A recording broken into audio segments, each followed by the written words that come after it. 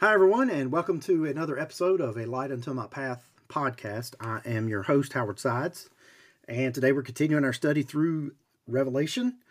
We're completing chapter 21 in that we're in the second section now. The last podcast, we completed the first section, which is where John describes what he does see, or what he sees is the title, actually. And he explains to us everything that he sees there. And then now we're entering into the second portion, which is a smaller portion, verse 22 down through the end of the chapter. John tells us what he does not see. What he does not see. Now, in this section of what he does not see, I can go ahead and tell you it's divided up into four parts. Verse 22, we'll see that he does not see a temple. Verse 23 and 24, we'll see that there's no need of the sun. Notice I didn't say there's no sun. I said there's no need of the sun. And that's exactly what the verse says. A lot of people miss that. Third thing, verse 25, there's no closed gates. And verse 27, there's no sin or no evil or no impunity, whatever you want to call it. There's nothing evil that enters into this holy city.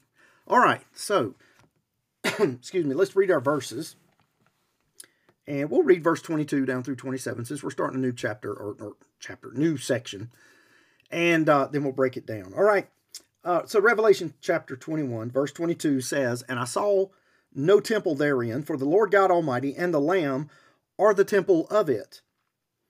And the city had no need of the sun, neither of the moon, to shine in it, for the glory of God did lighten it, and the Lamb is the light thereof. And the nations of them which are saved shall walk in the light of it, and the kings of the earth do bring their glory and honor into it. And the gates of it shall not be shut at all by day, for there shall be no night there. And they shall bring the glory and honor of the nations into it. And there shall in no wise enter into it anything that defileth, neither whatsoever worketh abomination, or maketh a lie, but they which are written in the Lamb's book of life." All right, so we're starting here with this first section. It talks about there's no temple.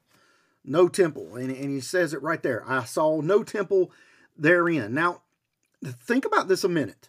Try and imagine this world we live in now, without any churches, without any synagogues, without any temples, without any cathedrals, or any other type of religious establishment to gather in. It's hard to imagine that.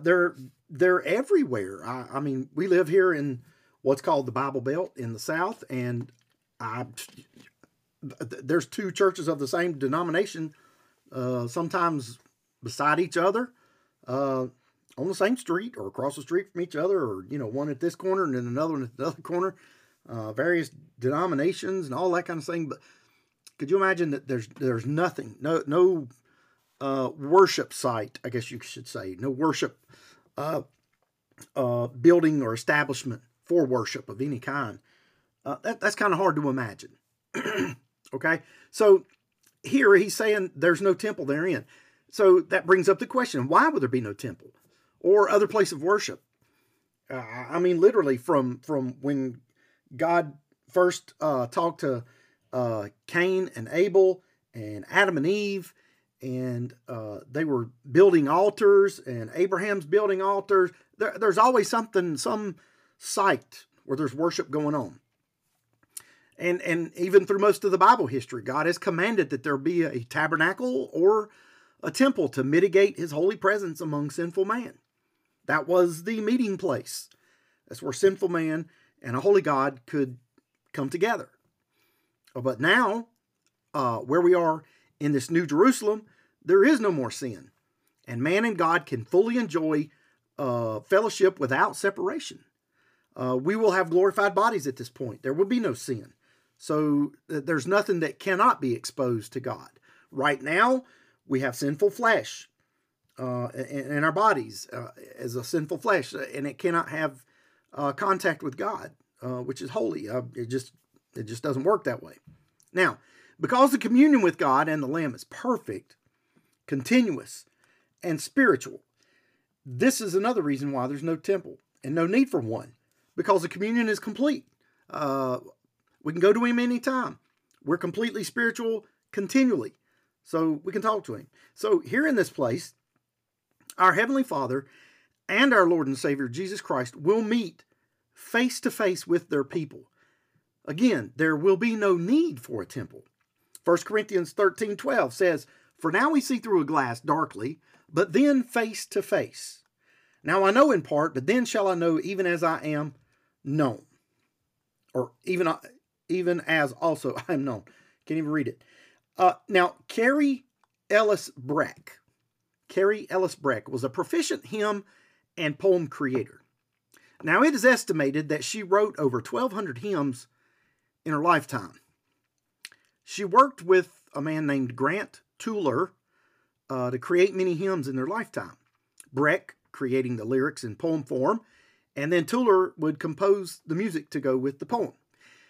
In 1898, after receiving the list of poems from Breck, the first one Tuller read was the following poem that I'll read to you.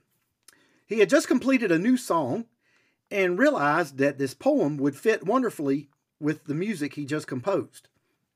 Now, the poem she wrote was called Face to Face, and it goes like this. Face to face with Christ my Savior, face to face, what will it be? When with rapture I behold him, Jesus Christ who died for me. Only faintly now I see him, with the darkling veil between, but a blessed day is coming, when his glory shall be seen. What rejoicing in his presence, when are banished grief and pain, when the crooked ways are straightened, and the dark things shall be plain. Face to face, oh blissful moment, face to see and know, face to face with my Redeemer, Jesus Christ, who loves me so. Face to face, I shall behold him, far beyond the starry sky. Face to face, in all his glory, I shall see him by and by. That's a great song, and just a couple of weeks ago, we actually sang that song, and it's been in my head before I even got to this part of the lesson, this part of the study, and it just kind of folded together. So wonderful. Now, excuse me, Charles John Ellicott, in his commentary, says this, and I quote, "The age of the Christian church succeeds the age of the Jewish temple worship. The age of the church triumphing will succeed the age of the church toiling. And there the external organizations, helps, and instrumentalities required for the edifying of the body of Christ will no longer be needed. Tongues, prophecies, knowledge may pass away. Churches will disappear, absorbed in the one glorious church. Ministries, missionary organizations, helps, governments may cease. There God is all. The Lord is there, the temple, the sanctuary, the dwelling place of his people. Every merely local aspect of worship is at an end." End quote. Now, the fact that there will no longer be a temple may not excite many people, but there's an old legend of a swan and a crane that relates to this. It goes like this. A beautiful swan alighted by the banks of the water in which a crane was wading about seeking snails. For a few moments, the crane viewed the swan in stupid wonder and then inquired, "Where do you come from?" "I come from heaven," replied the swan. "And where is heaven?" asked the crane. "Heaven?" said the swan. "Heaven? Have you never heard of heaven?" And the beautiful bird went on to describe the grandeur of the eternal city. She told of streets of gold, and the gates and walls made of precious stones, of the river of life, pure as crystal, upon whose banks is the tree, whose leaves shall be for the healing of the nations. In eloquent terms, the swan sought to describe the hosts who lived in the other world, but without arousing the slightest interest on the part of the crane. Finally, the crane asked, "Are there any snails there?" "Snails?" replied the swan. "No, of course there are not." "Then," said the crane, as it continued its search along the slimy banks of the pool, "you can have your heaven. I want snails. And you know what? That's a perfect rendition of just how people are today. We get so caught up in today's world, we don't spend enough time looking up. We don't spend enough time looking forward. We don't spend enough time looking to our Lord and Savior Jesus Christ. It really, in essence, it's not about the streets of gold. It's not about the walls of jasper. It's not about the foundations of the different colors and all of this stuff. But what is important is that we'll be there with our Lord and Savior, Jesus Christ, forever. And we need to stay focused on that. Don't lose sight of that. I mean, that's what it's all about. These other things are extras, if you will, for lack of a better terminology for it. Okay, let's go on to the next phrase here. It says, "For the Lord God Almighty and the Lamb are the temple of it." Now, it is interesting to note John's tone as he writes this down for us, in that he makes no mention of being amazed or beguiled by what he has seen, like he does in Revelation 17:6. Verse 6, chapter 17, verse 6, where he says, "And when I saw her, I wondered with great admiration." Nor does he need anything explained to him, as in Revelation 17, verses 7 through 18, which was the mystery of the woman and the beast that was explained by the angel.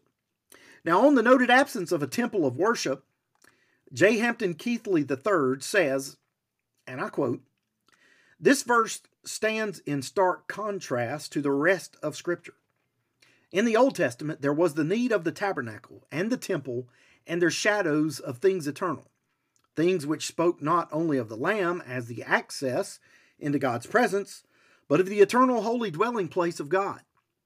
In the Old Testament, the tabernacle and temple, which spoke of the very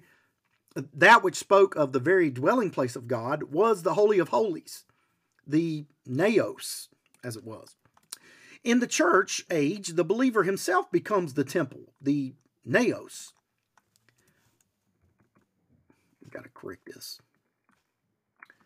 The Naos of the Holy Spirit, 1 Corinthians 6:19. Which says, "What? Know ye not that your body is the temple of the Holy Ghost, which is in you, which ye have of God, and ye are not your own? But this indwelling of the Spirit is only an arrabon, a down payment, a partial experience of things to come." Ephesians 1:14 says, "Which is the earnest of our inheritance until the redemption of the purchased possession unto the praise of his glory." The word temple here in verse 22 is naos. In the eternal state, there will be no need of some special temple, some special sanctuary, because believers, the saved of all ages, will be in the absolute, undiminished, and intimate presence of the Almighty Sovereign God and the Lamb. The Father and Son themselves are the temple, in that men will be living in the midst of the unveiled glory of God. Lamb is used of Jesus Christ to stress the fact that we are there because of his work as the Lamb of God. Almighty is used to stress that our being there is a result of his all-powerful and sovereign plan of grace, which has perfectly provided for our salvation. End quote. Now, talking about this phrase, "For the Lord God Almighty and the Lamb are the temple in it," it brings the revelation of Ezekiel's prophecy at the conclusion of his vision of the temple. In chapter 48 and verse 35, he says, "It was round about 18,000 measures, and the name of the city from that day shall be, the Lord is there." The Lord is there. The Lord is there. How great is that? The Lord is there. All right. Now, note what John MacArthur said while preaching on this passage. And this is a quote from his sermon. And I quote, "So, there wouldn't be any need to go to a church. There wouldn't be any need to go to a cathedral or go to a place of worship. Worship will be life. That's all we'll do. We'll worship, worship, worship. And that's all we'll do all of life. Never a moment when we're not. Listen to this. Never a moment when we're not worshiping. Never a moment when we're not in perfect holy communion with the perfect holy almighty God and the Lamb. Never a moment when we are not engaged in rapturous, joyous worship and service to Him. Never a moment when those things are not reality. We will be the true worshipers that the Father has always sought. Our worship will be pure and true and perfect.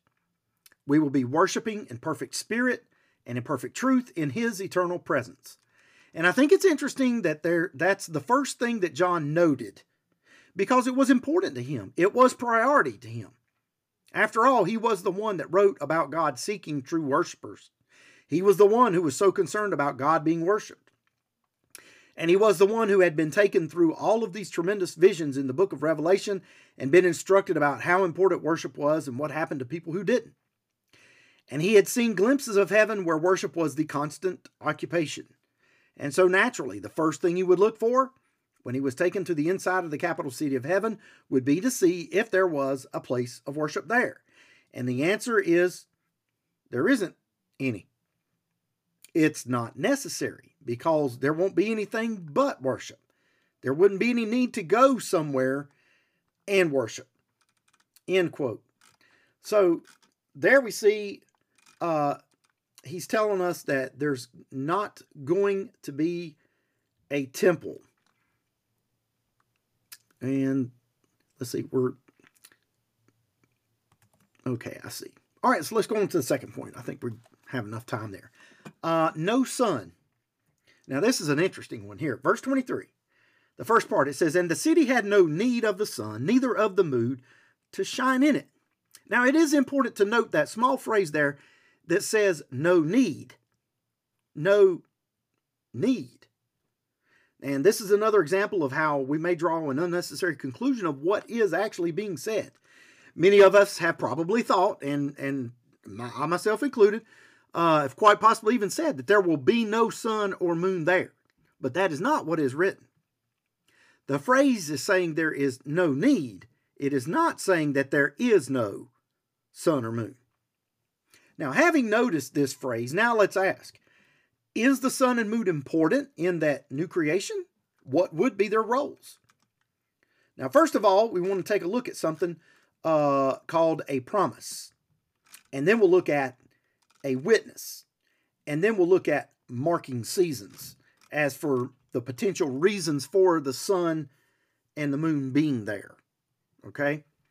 So, first of all, let me see, because I've got to, again, I'm highlighting and editing on the fly. So that's what I'm doing right now. First of all, the promise. Psalms chapter 148, verses 3 through 6. It says, "Praise ye him, sun and moon. Praise him, all ye stars of light. Praise him, ye heavens of heavens, and ye waters that be above the heavens." The waters above the heavens. Now, you know why there's waters above the heavens, right? That was the great flood, when God blew it right out of the center of the earth, and it blew that water up into the atmosphere. There was a water vapor around the earth to begin with.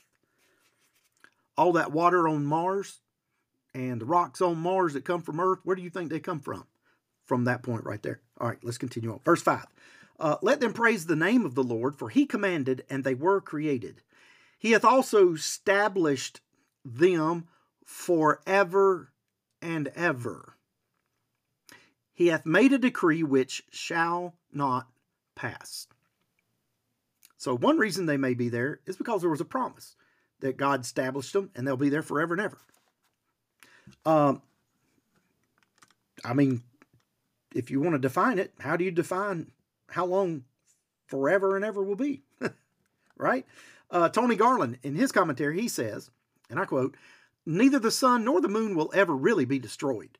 Of course, since God has promised that they, as well as all the starry heavens, will endure forever." And then he's talking about Psalms 148, verse 3 through 6 there. That's why I just read it. He goes on, he says, "It is just that their light is no longer needed to illuminate the holy city, for the city itself radiates light to all the surrounding regions." Excuse me.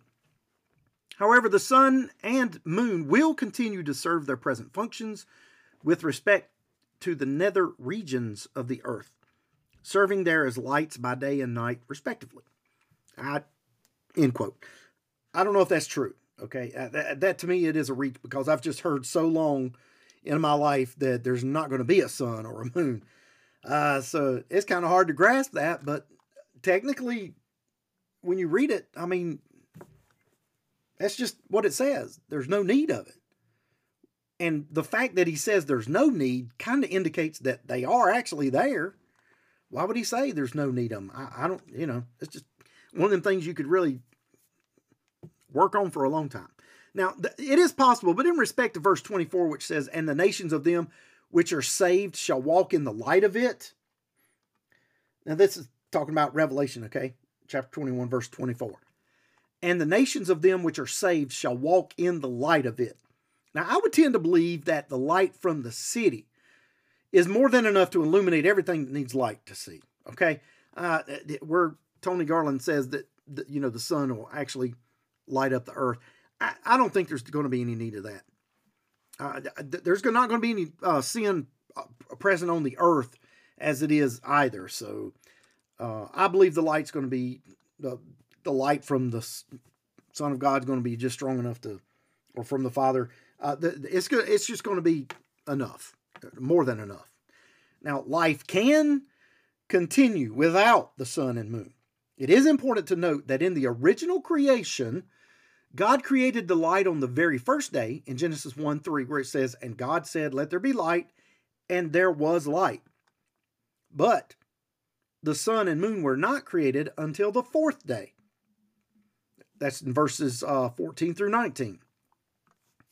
And God said, let there be lights in the firmament of the heaven to divide the day from the night, and let them be for signs and for seasons and for days and years, and let them be for lights in the firmament of the heaven to give light upon the earth.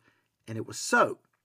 And God made two great lights, the greater light, talking about the sun, to rule the day, and the lesser light, being the moon, to rule the night. He made the stars also. And God set them in the firmament of the heaven to give light upon the earth, and to rule over the day and over the night, and to divide the light from the darkness. And God saw that it was good. And the evening and the morning were the fourth day. Now on this subject, Theophilus of Antioch wrote, and I quote, on the fourth day the luminaries were made, because God, who possesses foreknowledge, knew the follies of the vain philosophers, that they were going to say that the things which grow on the earth are produced from the heavenly bodies, so as to exclude God. In order, therefore, that the truth might be obvious, the plants and seeds were produced prior to the heavenly bodies, for what is posterior cannot produce that which is prior. So, there you go. Now, I don't know, because I literally think these were days, 24-hour periods of creation. The fourth day was a 24-hour period. It was not an age. It was not an era. It was not a millennium. It was not an eon. It was not millions of years. No. And you say, well, what makes you say that? Well, because if he had created the sun and the moon in just the fourth day alone, every day after that, it says, and God saw it was good, and the evening and the morning were the fifth day, sixth day, whatever. If those space of time were the same as it's written in verses first day and second day and third day, there's no difference there. A day is a day. Just because the sun and the moon were not in the first three doesn't mean that they were eons of time. That's creating that gap theory that many creationists have injected into this to make room for what these evolutionists and all of these naysayers are about. All these dinosaurs are millions of years old. These rocks are millions of years old. Listen, the Bible makes it clear. There was no death before Adam and Eve sinned. So, in other words, there were no millions of years where dinosaurs were dying out, birds were dying out, fish were dying out, and creating all these fossils for all of that stuff. That didn't happen. That was in the Great Flood. And I'm telling you, there's some great videos on that online. A guy by the name of Kent, K-E-N-T, Hovind, H-O-V-I-N-D. Man, his creation series is great. And he's got this challenge. He's got this challenge, and I think, if I remember right, it's definitely been over 20 years or so. He's put up, I think it's $10,000, $100,000. What does it matter? I'll say $10,000 for any evolutionist to prove their theory is correct. And it's been all this time and nobody's claimed it yet. You know why? Because you can't stand against the Word of God. The Word of God is clear, it's precise, it's true. Okay, all right. Chase that rabbit. All right, let's go to the second point here about the reason for the sun and the moon. The second thing is a witness. First was a promise. The second is a witness. They're witnesses of eternal promises. Look at Psalms chapter 89, verses 35 through 37. It says, Once have I sworn by my holiness that I will not lie unto David. His seed shall endure forever, and his throne as the sun before me. It shall be established forever as the moon, and as a faithful witness in heaven. Selah. So here, he's talking about David's throne, and his seed are going to last as long as the sun does, and as long as the moon does. And they're going to be faithful witnesses for him in heaven. Now, why would he say that if the sun and the moon are still not going to be there? Another reference, Jeremiah chapter 31, verses 35 through 37.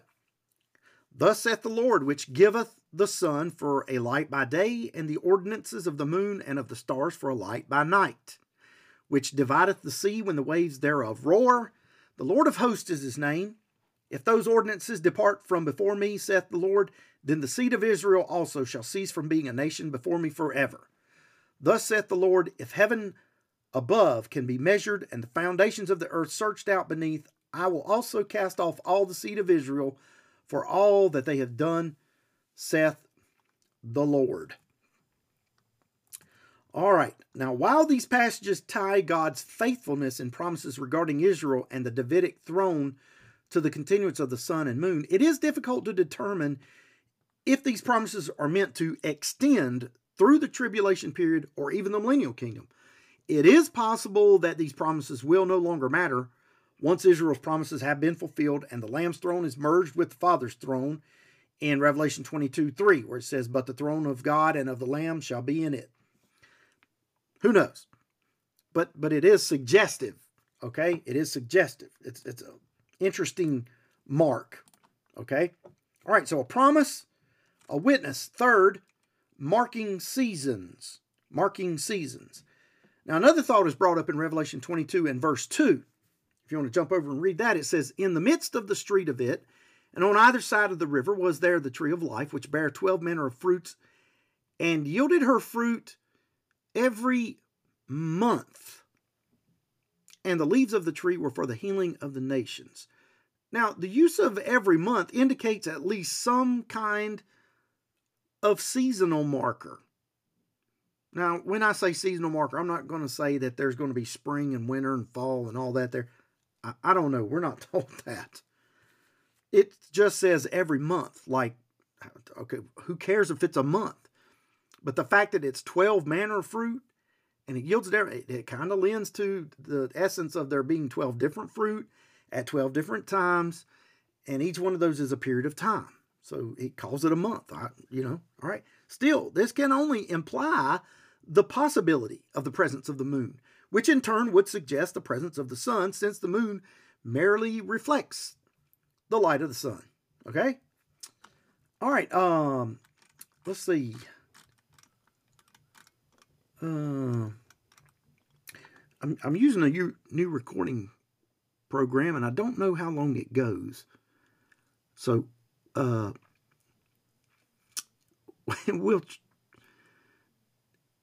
tell you what, we're about 29 and a half minutes. I better stop because I don't know how long it goes. And we'll finish up this thought in the next podcast. How about that? Okay. Well, thank you for listening and listening. It's been a busy couple of weeks. We've been out of town several times and traveling and all that. So I'm just kind of getting back in the routine of things. So I'm glad to be back. And I certainly hope you've been looking forward to this. And pray for me, pray for each other. And God bless you, and have a great day.